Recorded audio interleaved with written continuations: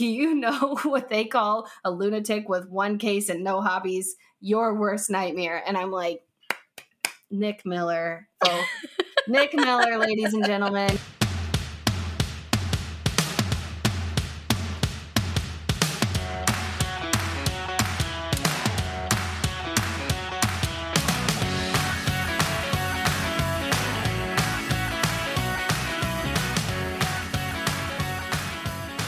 Welcome to Who's That Girl, a New Girl podcast.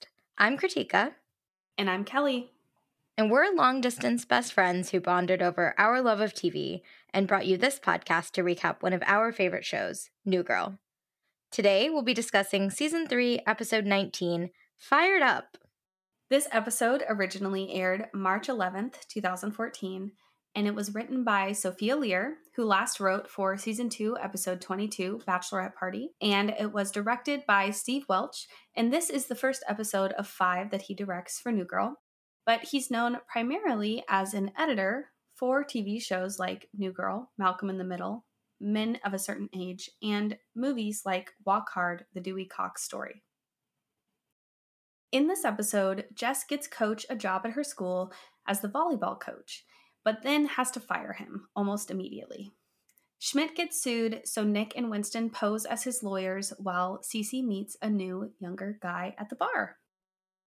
This episode was too cute that Jess was so excited. She just comes in so excited that she already got Coach a job, but I was kind of surprised that Coach didn't seem too grateful for it. He's like, I don't like kids. I don't like this. I just like getting paid. And I'm like, that's a lot of people. That's most of us, Coach. But you can have some enthusiasm about your job. I agree. He didn't seem very grateful at all, but I kind of chalked it up to being a lot of what Coach's character is. Like, we saw him fight being friends with Jess for so long. Like, he just kind of feels like that character who is really just sweet under the surface and doesn't like to show that. And even in that previous episode where he helped Winston work through his anxiety around taking the LAPD exam, at first he was just really wanting to get him out of his hair so he could train that girl that he was training with and maybe hook up with her. But you really got to see a softer side, and I think it was even our Yes in the 2020s then. And I feel like that's really what Coach is doing here too, because immediately he loves the job and all the kids love him too. I was kind of surprised because he was yelling at them. Like, he's pretty intense, and the kids just love him. I was glad to see that happen so quickly, too. It was like, we get the, do I have to? And then immediately, he's like, I love this. This is the best. And you're like, yep, there's the Coach I know. Like, the Ernie, let's be real, the Ernie on the underside of the tough Coach. So, yeah, I thought that was so sweet, too, that the kids just were, like, loving it. He was loving it. But then, of course, that brings in the humor of Jess immediately having to do something about it, because she's like, I want to be a vice principal. And Coach, I love that he encourages her. This resonated a little too much for me in our line of work, Kritika, was Jess wanting a promotion. Like, she's like, you can't just ask for it. You have to earn it. And I'm like, oh, no. You need to earn it. Yes, like, that is true. You need to be worthy of the promotion, but you need to ask for it. If you do not let others know that you want a job or want to be promoted, it will not happen. So thank goodness for Coach, or else we would have probably seen another 2 seasons of Jess not doing anything about her job. Yeah, and here she's doing so much to try and earn that promotion, like she said. And the stuff she's taking on isn't even vice principal duties. She's taking on IT stuff, which I just have to say, this is the same girl who wanted to delete something off the internet and called someone about it in season 1. But now she's a pro at computers, she's lawn mowing, cleaning murals or graffiti, really, off the wall. And it's not even something you'd want to do for a vice president role, but I totally agree. Like, I love how Coach has just stepped in, and it might be his first week or first couple days on the job, but he's already there for Jess, helping her get to that. And of course, it leads to what in a typical show would be like a training montage, but really it's just intense Coach yelling at Jess and throwing her volleyballs until, of course, one hits her in the face. Well, I was going to say until she gets fired up. True. For the role. Fired up so that she can go talk to Dr. Foster. And she does. And it is, again, one of the weirdest interactions. And Dr. Foster keeps losing points. He keeps not being the fun guy that you think he's going to be. And it just says silly, weird stuff. I'm glad, though, that Jess got excited that Coach helped her so that she could ask for the role. And she did. But then Dr. Foster basically instantaneously gives her this job. And my thought process was like, uh-oh, red flag. Jess, don't you want to determine why it was so easy for you to get this job? Because yeah, okay, you have earned it. You are doing all this work and you do deserve it. That's not the question here. But he too willingly gave that away to you because he's like, I thought I would have had to force someone to do it. And you're like, uh-oh.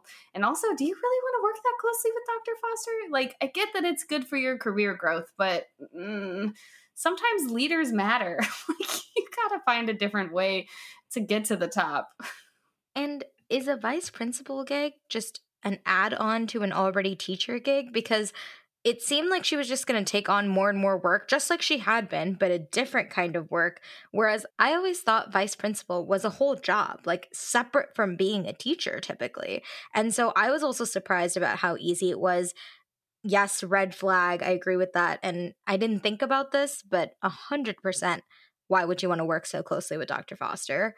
But also, is this even in his purview to just hand out to her? Like, I would assume there's more people involved. But instead, it just becomes her job. And I was excited for her in that moment because she achieved this goal that it seemed like was otherwise going to take her 2 to 3 years. And then, of course, because it's a comedy, you immediately follow it up with Coach running behind her, wanting to dump Gatorade on her, which was honestly just the best moment of that scene because Dr. Foster as a whole, like you said, is very cringy and you just don't want to spend more time with him.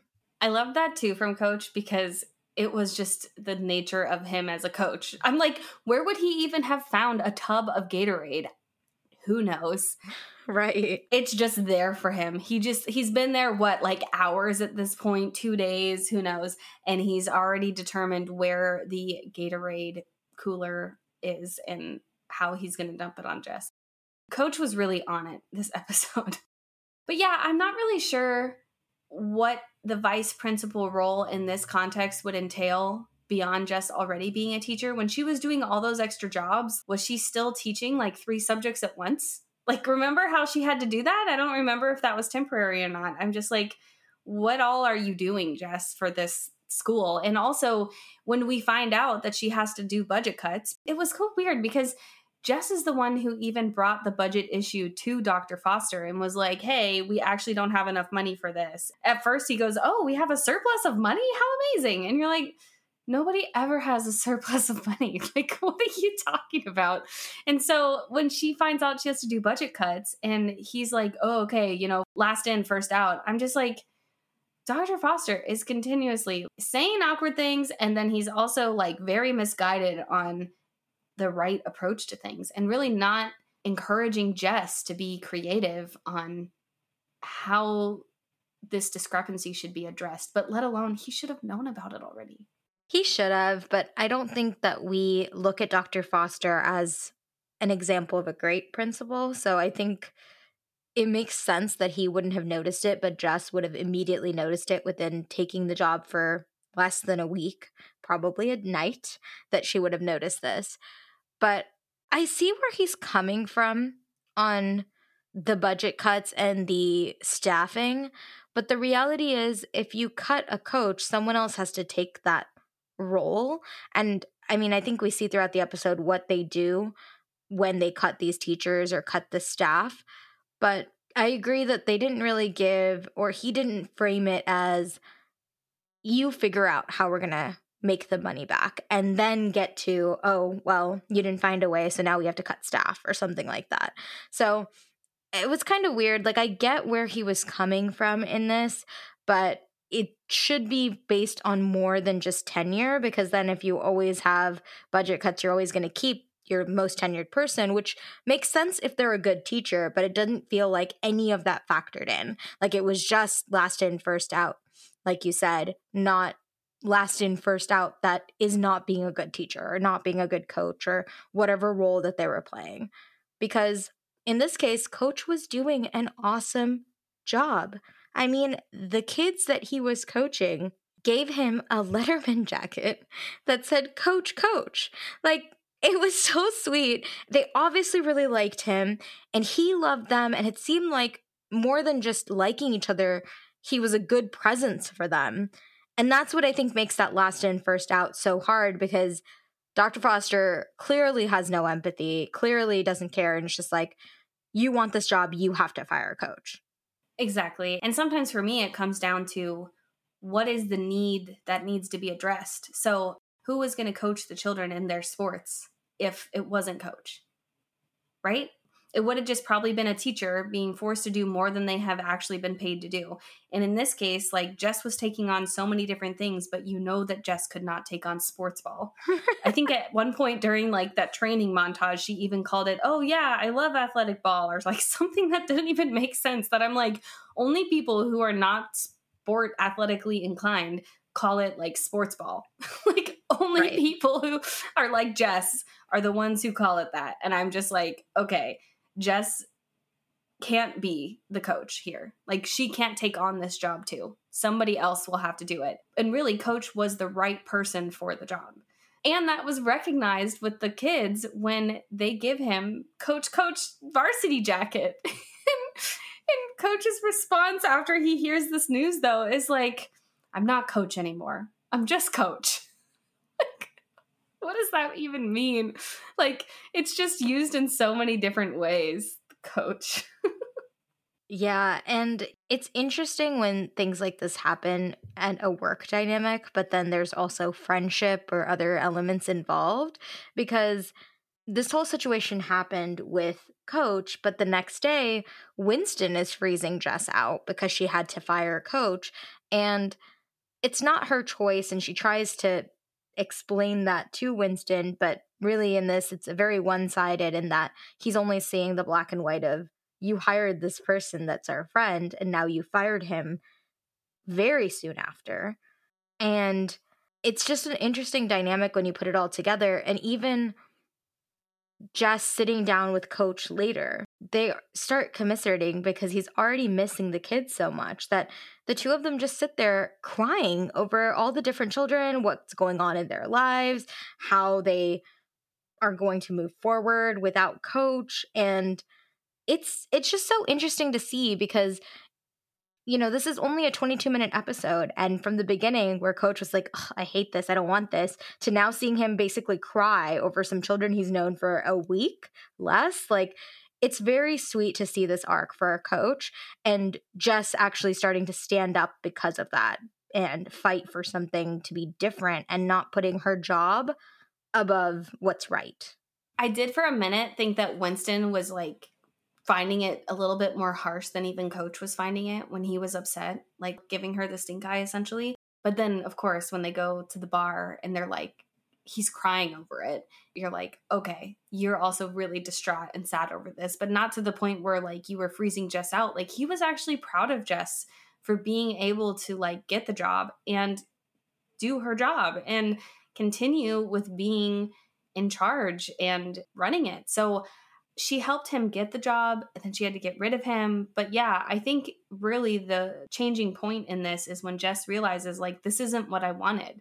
I want to employ the right people, essentially, is what she's getting at, and is going to stand up for that. So that was great that she is now fired up once more, and she's spiking the beer off the table. And Coach is like, that was beer. That was not a ball. Like, you got to check yourself. But it worked nonetheless to get them to go to the game and Coach rallying the team up. And as part of rallying up the team, I have to just give a special shout out to Rakeem, because he comes through in these huddles and he's just a little bit behind and then just yells out his own name, which was hilarious in this episode. Like, I really loved Rakeem. And Coach is just like, I walked you right up to that line. That was supposed to be obvious for you. Oh man, Rakeem. It was such a funny moment in what was an interesting episode, an interesting arc here, because just standing up to Dr. Foster in defense of Coach to say, like, this is who the kids need. And I love how the biology teacher who's there coaching is just like, oh, thank God he's back, and like hands over that whistle instantly because he's like, I don't want to do this. I thought it was an interesting storyline, and I also loved how on the side teachers are just giving ideas of how to save money. Like, to your point earlier about Dr. Foster's mentality being last teacher or last staff to be added gets cut first when you have budget cuts. Maybe if they just all sat down and talked to other teachers, they'd have more ideas and be able to get more things done, because instantly they solved a big problem here and were able to find a way to save money by just talking to each other. So I was like, okay, well, I don't know if we'll get to see more of this because we don't see a lot of Jess's job, but maybe with Coach there now, because he's staying, we'll actually get to see a little bit more of how this all works out, how this vice principal gig goes for her, and just generally more of the storyline. Yeah, it'd be interesting to see too if the teachers continue to all rally around the children and go to their sports games for like a middle school sports team, because I was so glad, like you, that they were able to kind of talk it out and be like, hey, the orchestra can go here, and like, look at all the opportunities we have at this school. But meanwhile, I was like, why are all these teachers here? Like, what teachers go to all, like, they spend their whole day at the school and then they all just like go to spectate at this middle school volleyball game? It didn't make sense to me. But through that, at least, we got to find out that Coach can stay. Or did we? Because Jess got whacked in the side of the head and was not able to even get a word out. And she gets up all like frazzled. So it was very, very cute to kind of see the end of that storyline with some humor. Meanwhile, though, we also have Schmidt in this episode, who is struggling after renting Abby a storefront, who's now long gone in the world, but the storefront remains.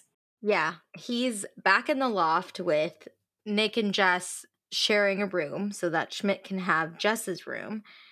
And it's interesting because we always got to see their dynamic even when Schmidt moved out, just a little bit less of Schmidt, or he'd be entering the loft to say something and leave.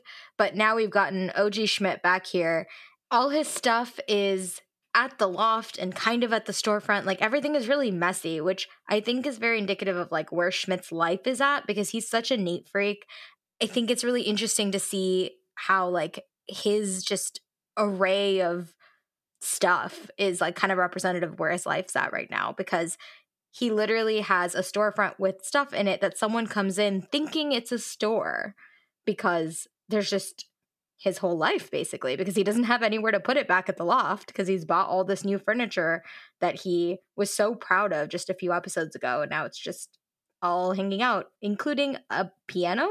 I didn't know that Schmidt played the piano. I don't know if we've ever heard this before. I don't even remember seeing the piano. Maybe I just wasn't observing very closely, but like, I don't even remember seeing the piano when they were giving the tour of the apartment and all the sex spots that were in it. I was like, was there a piano then? But yeah, Winston's the one playing the piano in the store in the moment, not Schmidt. And it made me kind of surprised too, like thinking of like how everything was in the storefront, and like, yeah, okay, some of it was like in boxes in the loft, but I'm like, I guess Schmidt is really not officially moving back in. Like, I guess, like you said, like it's a very messy part of life and like a messy situation, because it's not established that he's really moved back in, because he's also not being very Schmidt of him to say, well, oh, I moved back in now, I'm going to put all my stuff, let's take all your stuff out because my stuff is better. That would have been a very Schmidt perspective, I feel like, to just be like, well, I bought this fancy Italian whatever the heck, like it needs to go here instead of this table that's falling apart type of thing. So I was surprised from that perspective, but then yeah, everything in the storefront, it was giving me honestly a little bit of like the Parks and Rec vibe with Tommy when he was like selling his own suits and fancy clothes to children because he was the size of like young boys. And I was like, oh, this is kind of like this, where like, okay, here's Schmidt like selling all his nice things because he likes a lot of nice things and he's selling it in a store. So I'm like, this really could have worked out. But then the guy who came in and then subsequently fell and said, I'm going to sue you.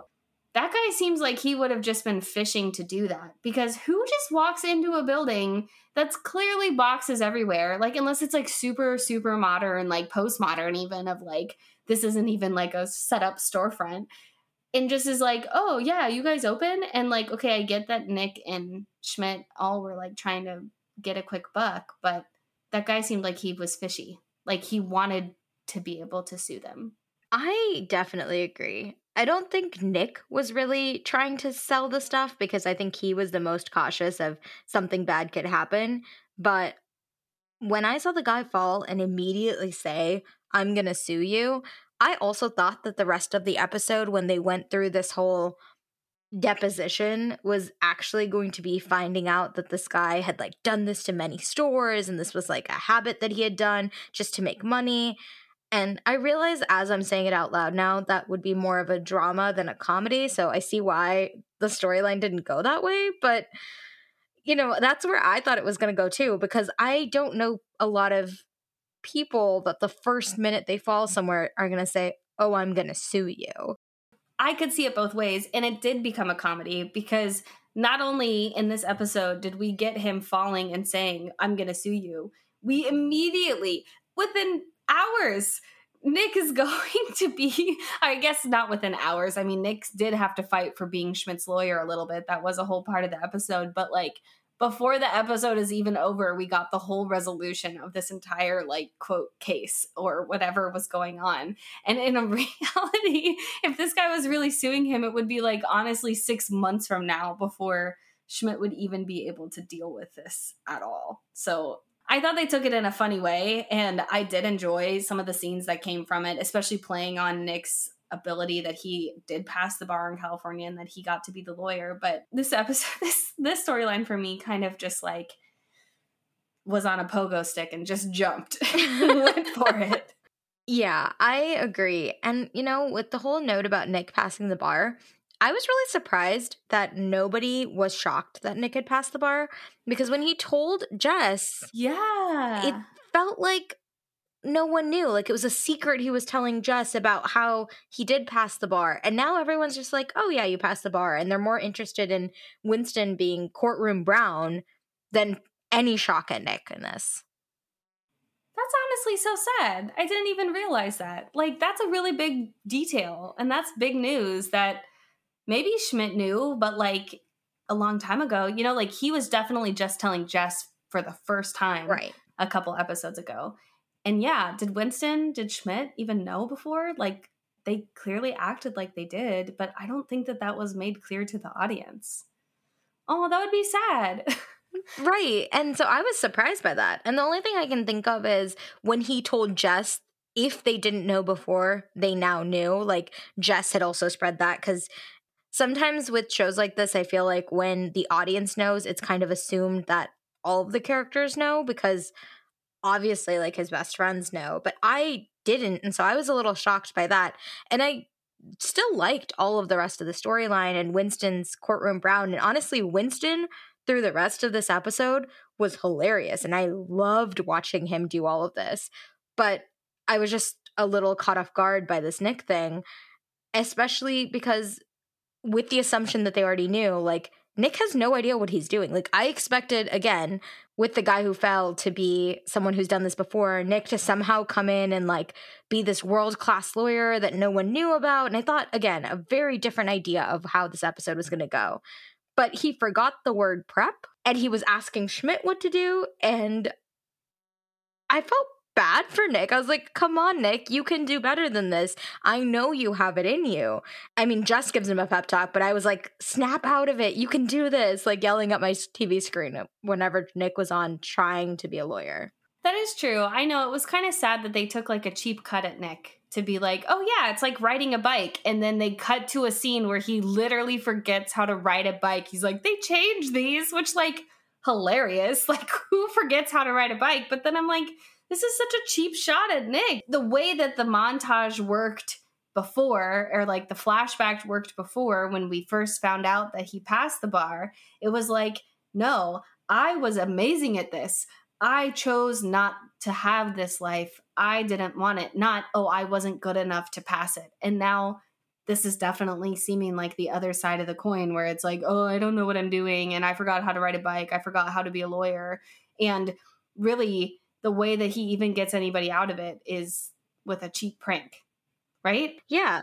Which is funny, which it worked. He's like, like literally one of the best Nick lines ever. He's like, do you know what they call a lunatic with one case and no hobbies? Your worst nightmare. And I'm like, Nick Miller, folks.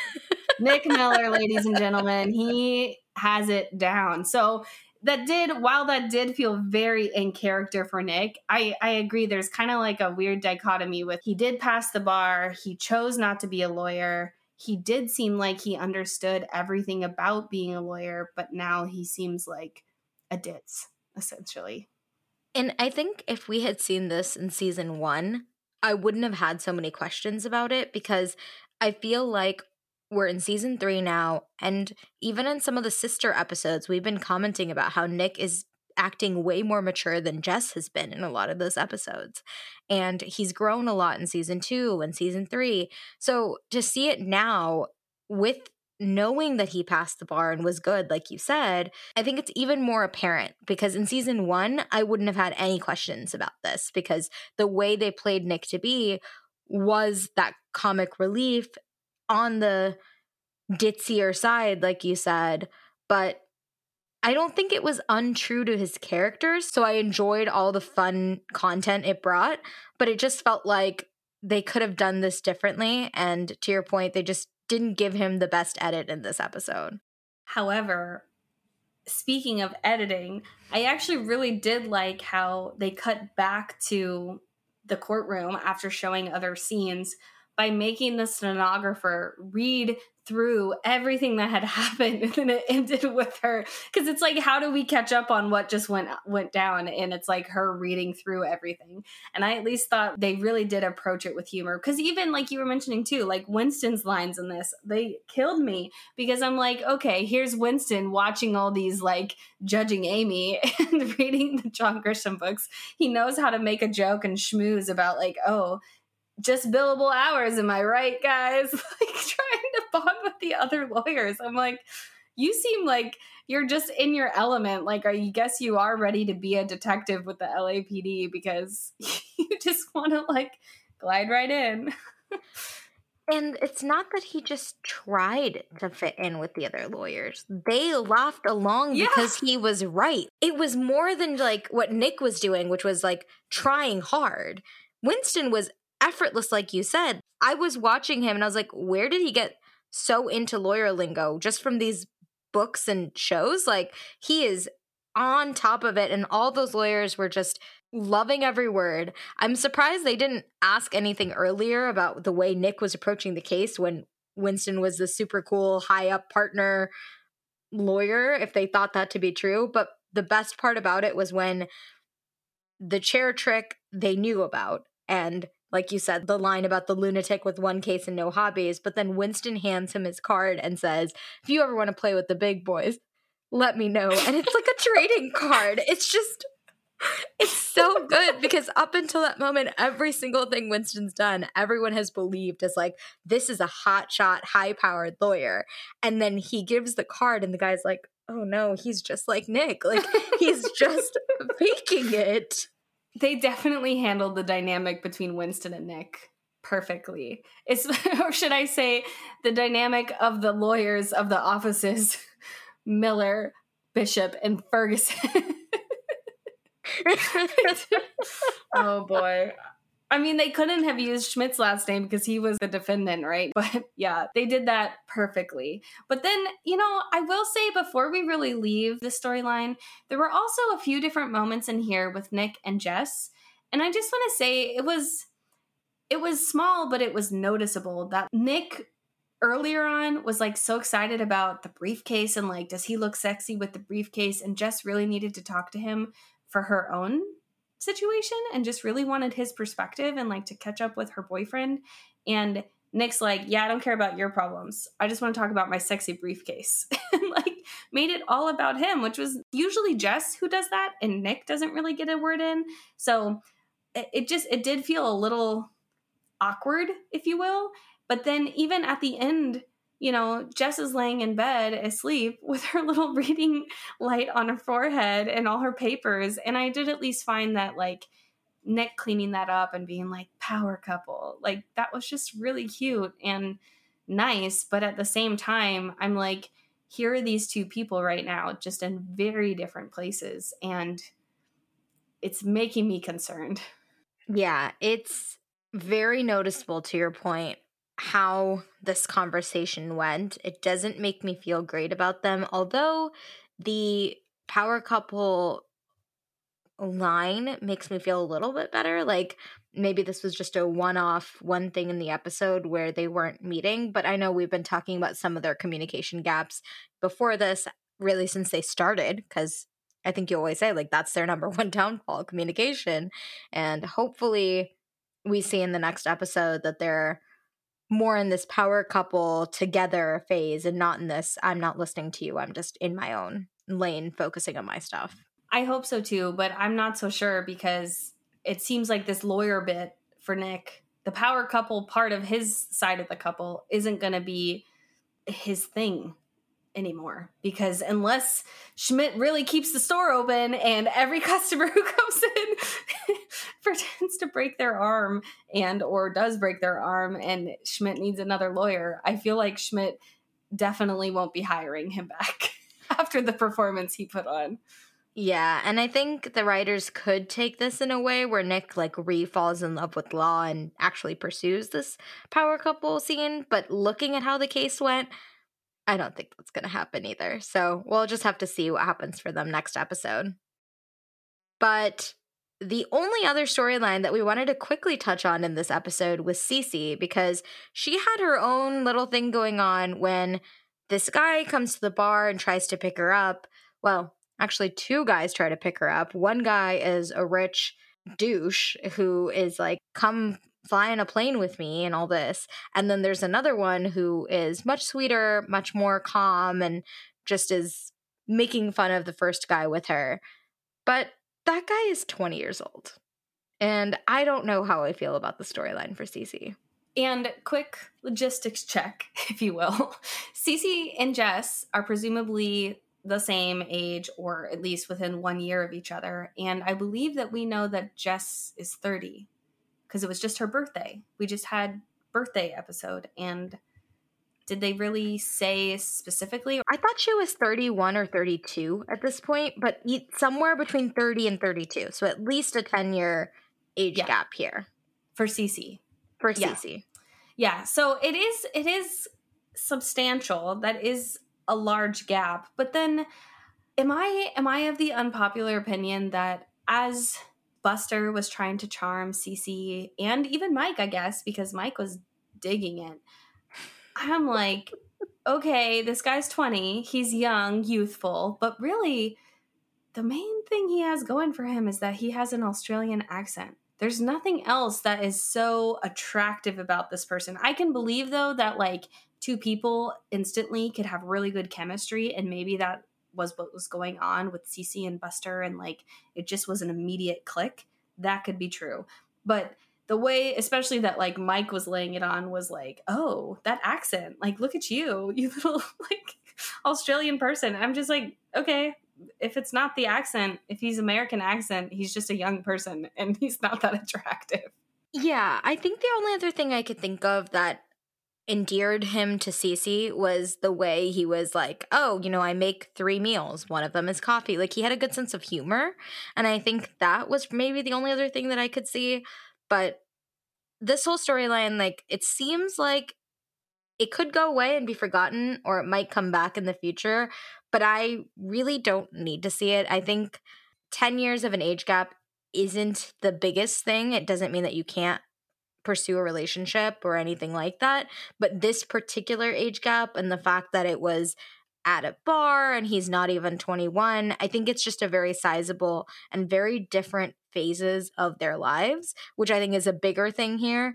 Although I know Cece's going through this whole, what am I going to do with my life, which might make it easier for her to date someone younger who might be in that same phase of life. But I'm not sure. I don't really like it. And Maybe because I just want Cece and Schmidt to get back together, and that might be influencing a lot of why I don't like her with someone else. But even then, like when she was with Robbie, I didn't mind it as much. So something about this pairing isn't doing it for me. And not that I disagree, but I at least feel that maybe this could be good because it will get Cece and Coach and all of that relationship situation aired out and moved on and moved past. Coach isn't then in the scene at the end where Buster's really asking her out and Cece's like, yo, okay, I'm going to go on a break and not come back, to go out with him.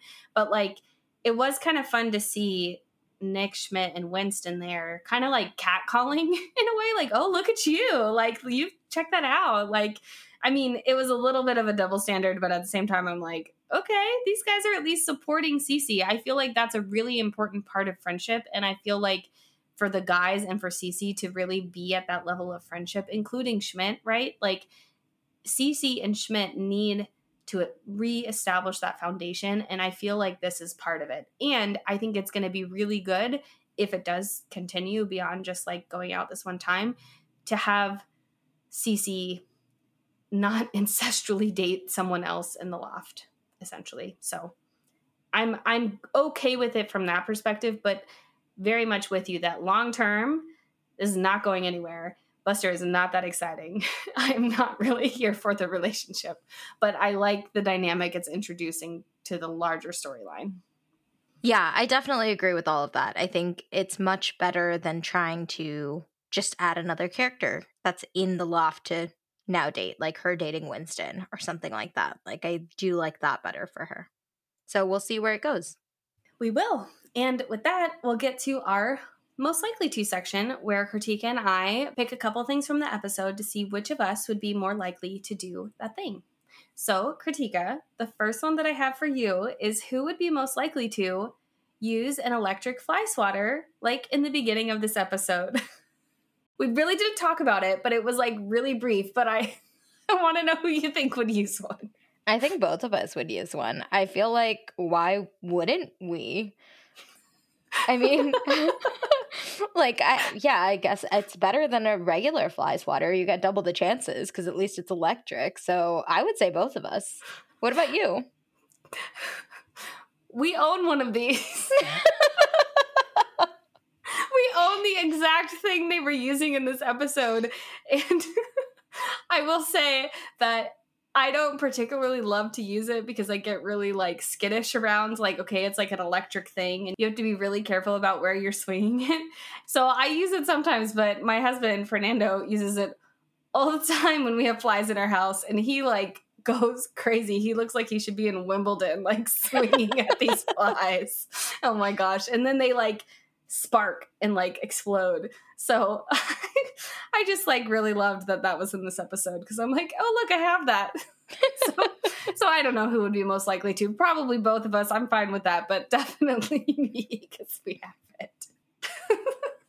I'm so random.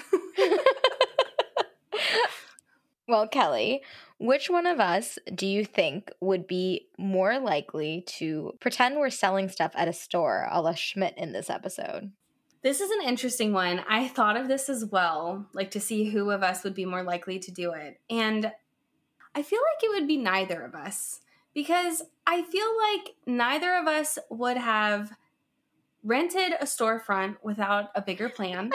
So that would prevent us from even having a storefront.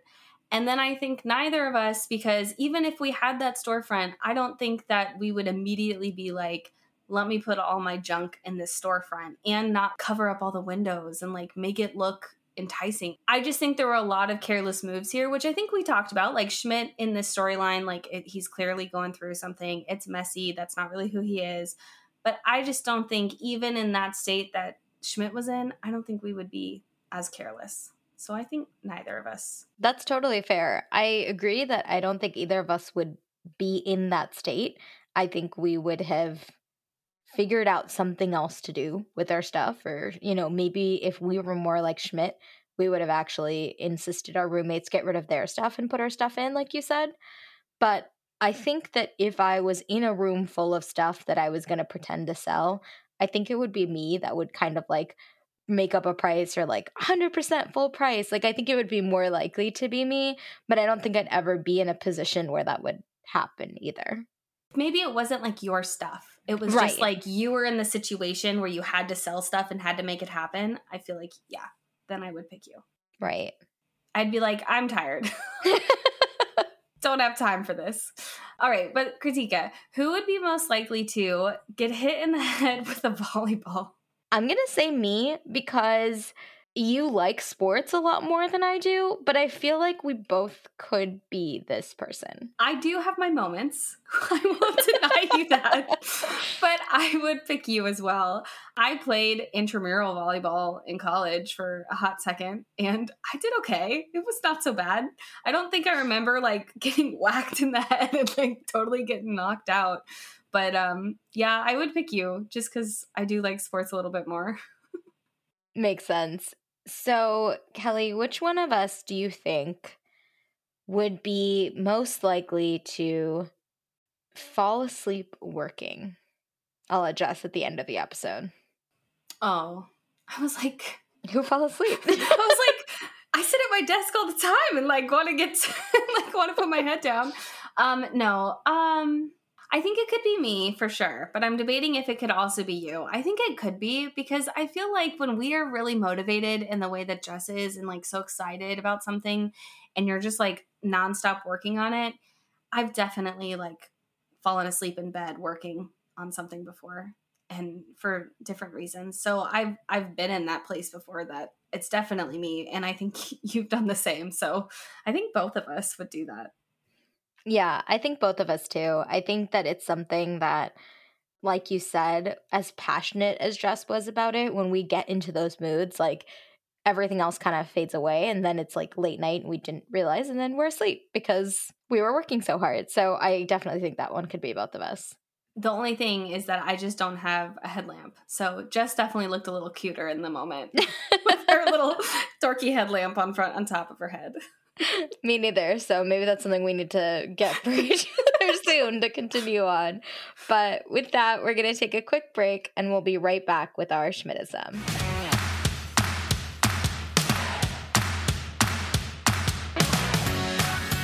And we're back. So for our Schmidism this episode, we had to talk about the caboose of life. So in this scene, I'll be Schmidt and Kelly will be Nick.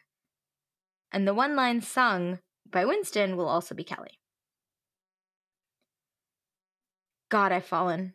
Almost below you now, Nick. Just fellow passengers stuck in the caboose of life. You think I'm in the caboose of life? You love it in the caboose. Not me. It hurts. It's actually quite jarring. Loves it in the caboose. I don't love it in the caboose. Yes, he does. Oh man, just this whole scene and even Winston's little sing-alongs in it just makes it so funny to just watch them do this in a storefront. And it made me think of season 1, episode 15, because that's the last time that we got to see Winston playing the piano and just like riffing with the crowd and making songs. And unfortunately, I don't feel like I did him justice. This scene definitely reminded me of that episode too, especially because they were kind of making their own songs, which is what Winston and the whole gang had done back in Injured. But taking us to our in the 2020s this episode, really what was a nod that were just little lines for us. Like one, Mike saying he has quite an eye for young boys, but then like making a joke of it, but then not really joking about it. And you're like, what are you getting at, Mike? What are you saying? And then also, of course, Dr. Foster just saying, Miss Day, I'm exclusively into Asian women. I wouldn't want to take advantage of you. And we kind of already shared, he's just... his lines and his character didn't age in the same way that other parts of this episode have. But then for our yes in the 2020s this episode, we did really love Jess standing up and doing the right thing to keep Coach's job. I think her realization of just saying, this isn't what I wanted. I want to make sure that the right person is there and that right person is you, really just felt good and felt like a thing that definitely holds up today. Yeah, I think we've noticed that key moments of friendship tend to end up in our yes in the 2020s, but this is even more than that because it's standing up for what's right, if you will, that you shouldn't just punish someone for being the last one in, like we talked about at length, but really seeing what they add value. So that's why it came up as a yes in the 2020s for us. But as we think about pop culture, we had to do some legal pop culture this time because, of course, this episode is riddled with references. So we picked Courtroom Brown's favorite author and favorite TV show this episode. So we'll be talking a little bit more about John Grisham and the TV show Judging Amy. So John Grisham is an American novelist, lawyer, and former member of the Mississippi House of Representatives. He's very popular for his legal thrillers. And he went to school and got a degree in accounting and then came back for his law degree in 1981, practiced law for about 10 years, specializing in criminal defense and personal injury litigation, and during that time started to write. And his first novel, A Time to Kill, was published in June 1989, 4 years after writing it.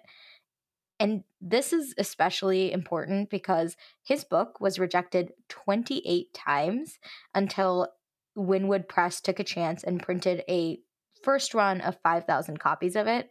And eventually he's had 47 consecutive number one bestsellers translated into nearly 50 languages. So even though his first book took a little bit of time to get out there, he definitely has had a lot of success with this.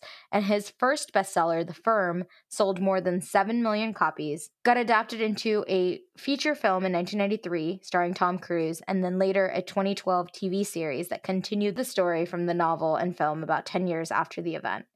And some of his other novels that have been adapted into films include The Chamber, The Client, A Painted House, The Pelican Brief, The Rainmaker, The Runaway Jury, and Skipping Christmas. He's got a lot of books out there that are legal thrillers and spends his time when he's not writing on the board of directors for the Innocence Project and of Centurion Ministries, that are both national organizations dedicated to exonerating those who have been wrongfully convicted, because most of his fiction explores deep-seated problems within the American criminal justice system. And as for Winston's favorite legal television show, he prefers Judging Amy. And this series was a drama that focused on 3 generations of women living together in Hartford, Connecticut. The show was created by Amy Brenneman, who based the series on her real-life experiences of Amy's mother, Frederica, who was a judge of the Connecticut State Superior Court.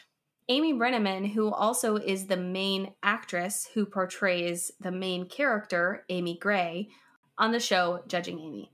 The show originally was going to be titled Shades of Grey, which, good thing it wasn't, because that would have been pretty confusing with other popular movies that have similar names.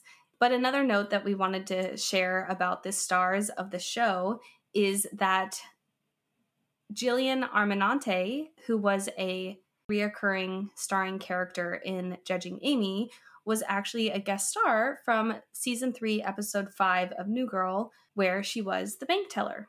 And lastly, with Judging Amy, there is a known snafu, if you will, that the Hartford Judicial District Court on the show has the address starting with 1265 with the street unknown, but the actual Hartford Judicial District was 95 Washington Street. On our guest stars segment this episode, we have previously discussed Ben Falcone, who plays Mike in Season 3, Episode 13, Birthday, Curtis Armstrong, who plays Principal Foster in Season 2, Episode 24, Winston's Birthday, and Brian Posen, the biology teacher in Season 3, Episode 11, Clavado and Unbar. We're also not discussing James Freshville, who plays Buster, Matt Fussfeld, the douchey guy, Helen Hong, a teacher, Kim Yarbrough, another teacher, Michelle N. Carter, yet another teacher, and Jace Dempsey, who plays Rakeem. The first person we will be talking about is Matt Price, who plays Bill Berklin. We know Matt from shows like Arrested Development and The Office, and he's also in one episode of Good Girls, The League, and Heart of Dixie, and we also know him from the movie Evan Almighty. He was also known for other TV shows like Men of a Certain Age and Transparent. Matt Price is also known as a writer for television shows like Close Enough and The Regular Show. And for The Regular Show, Matt actually won an Emmy for his writing in 2012. And he's also been nominated for Emmys 5 other times. He currently lives in Los Angeles with his wife, Tamara Krinsky, and their daughter. And another fun fact about him is that he auditioned for the role of Dwight on the show The Office in 2003. We're also talking about Laurie Johnson, who was the stenographer in this episode. And we know Laurie from television shows like Mom, Everybody Loves Raymond, The Secret Life of the American Teenager, General Hospital, Days of Our Lives, and then one episode of The Big Bang Theory and one episode of Grey's Anatomy. She's also known for movies like Waitress. Laurie's first prominent role was providing additional voices to the Hanna-Barbera cartoon The Jetsons, which that was really interesting. And she also began landing smaller roles in movies like City of Angels and The Negotiator, and then later appeared in the episodes of several popular television shows, but only as minor characters. She has been married to William Salisbury since August of 1998, and they have one child together. And she's actually the daughter of the singer and pianist Annette Warren and the TV and film musician and jazz pianist Paul T. Smith. Lastly, we're talking about Rob Kirkovich, who plays Tim. Kelly and I know Rob from shows like Parks and Recreation, Two Broke Girls, Modern Family, and Happy Endings, all of which he had one episode on.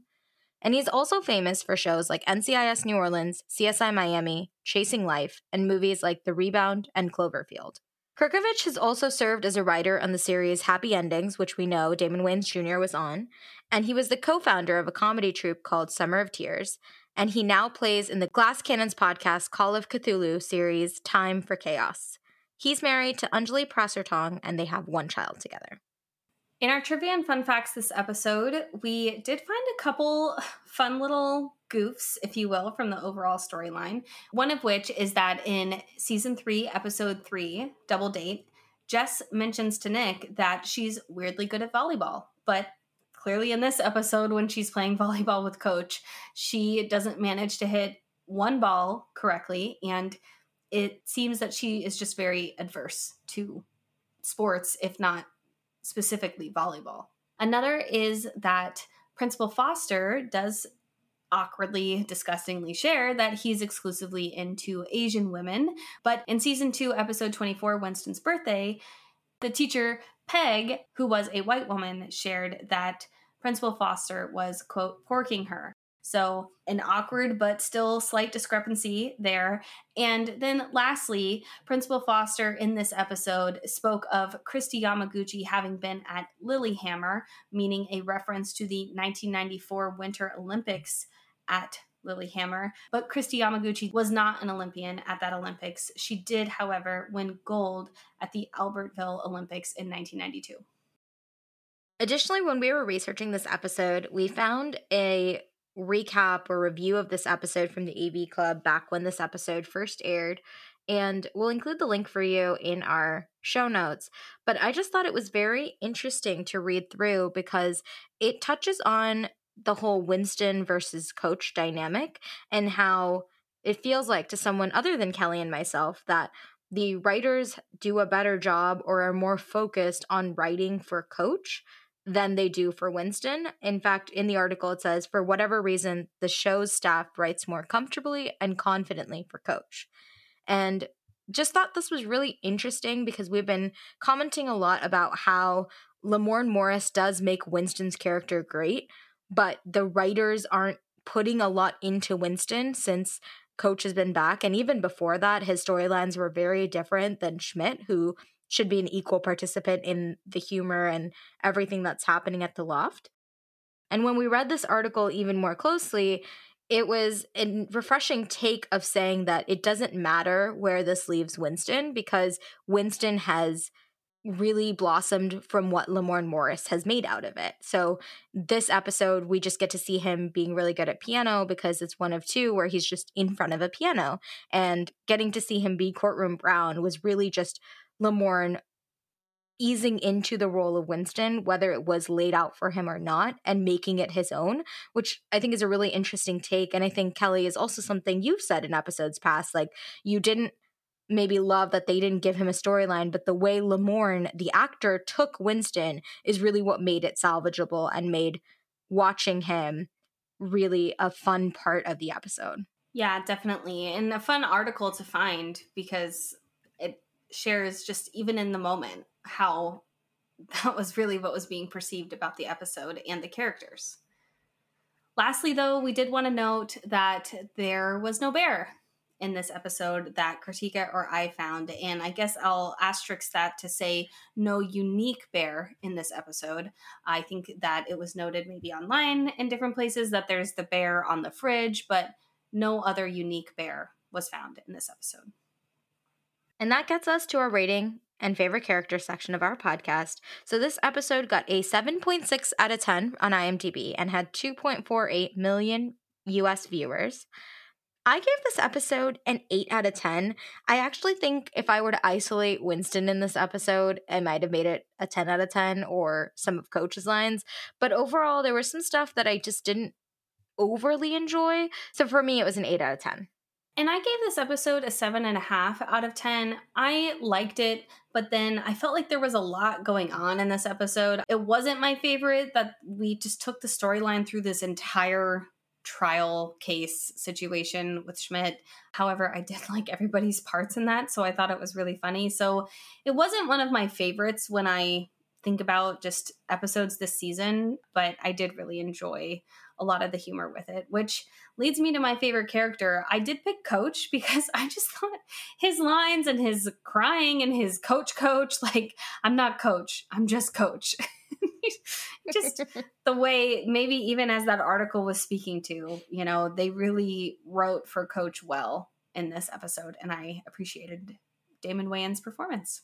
And I actually had Coach when I initially was watching the episode, but talking about all the courtroom Brown stuff, I just felt like Winston was so in his element and Lamorne did such a great job. So I have to say that I changed my favorite character to Winston, especially talking through this, because I just really enjoyed the humor he brought to the screen and how he could be there for his friends, but also not be totally serious about it. So I'm excited to see what happens with him in the future. That really gets us to the end of our episode before the spoiler section. So thank you for taking the time to listen to our podcast as always. And as always as well, feel free to reach out to us on Instagram or Twitter at Who's That Girl Pod, or send us an email at who'sthatgirlpod@gmail.com. We're always happy to get your insights and your perspective, and we want to be your best friends. So write to us and let us know your thoughts. All right. If you don't want to hear any future storylines, you have 5 seconds to pause. And if you do, we'll chat again for the next episode.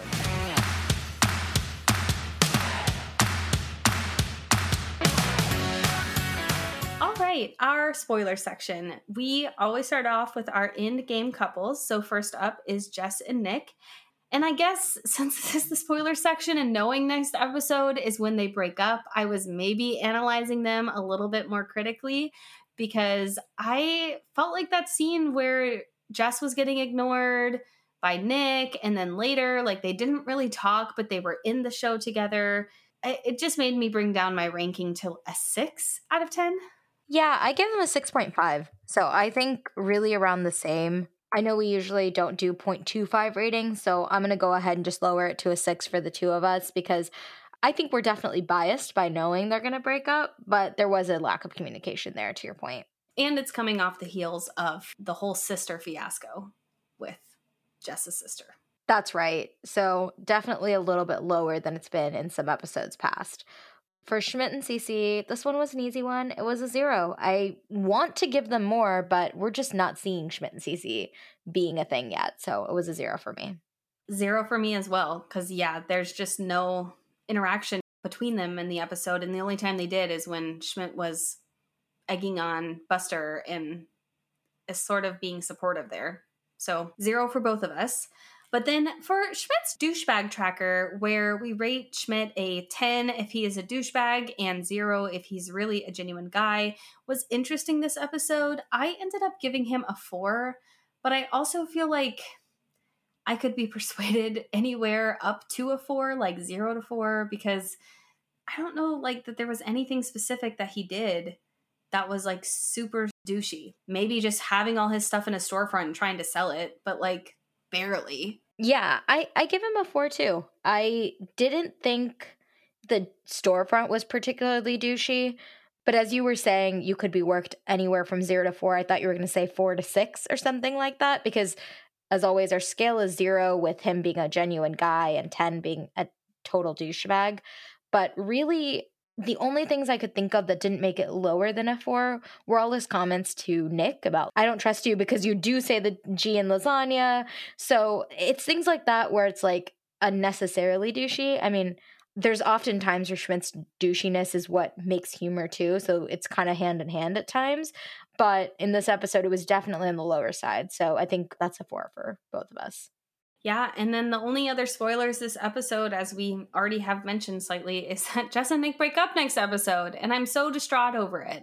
It's going to be a little bit of a hard episode to record because it just took so long for Jess and Nick to be a thing, and already they're not going to be.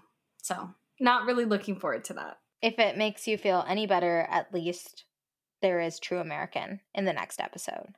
So it's quick, but there's something to look forward to.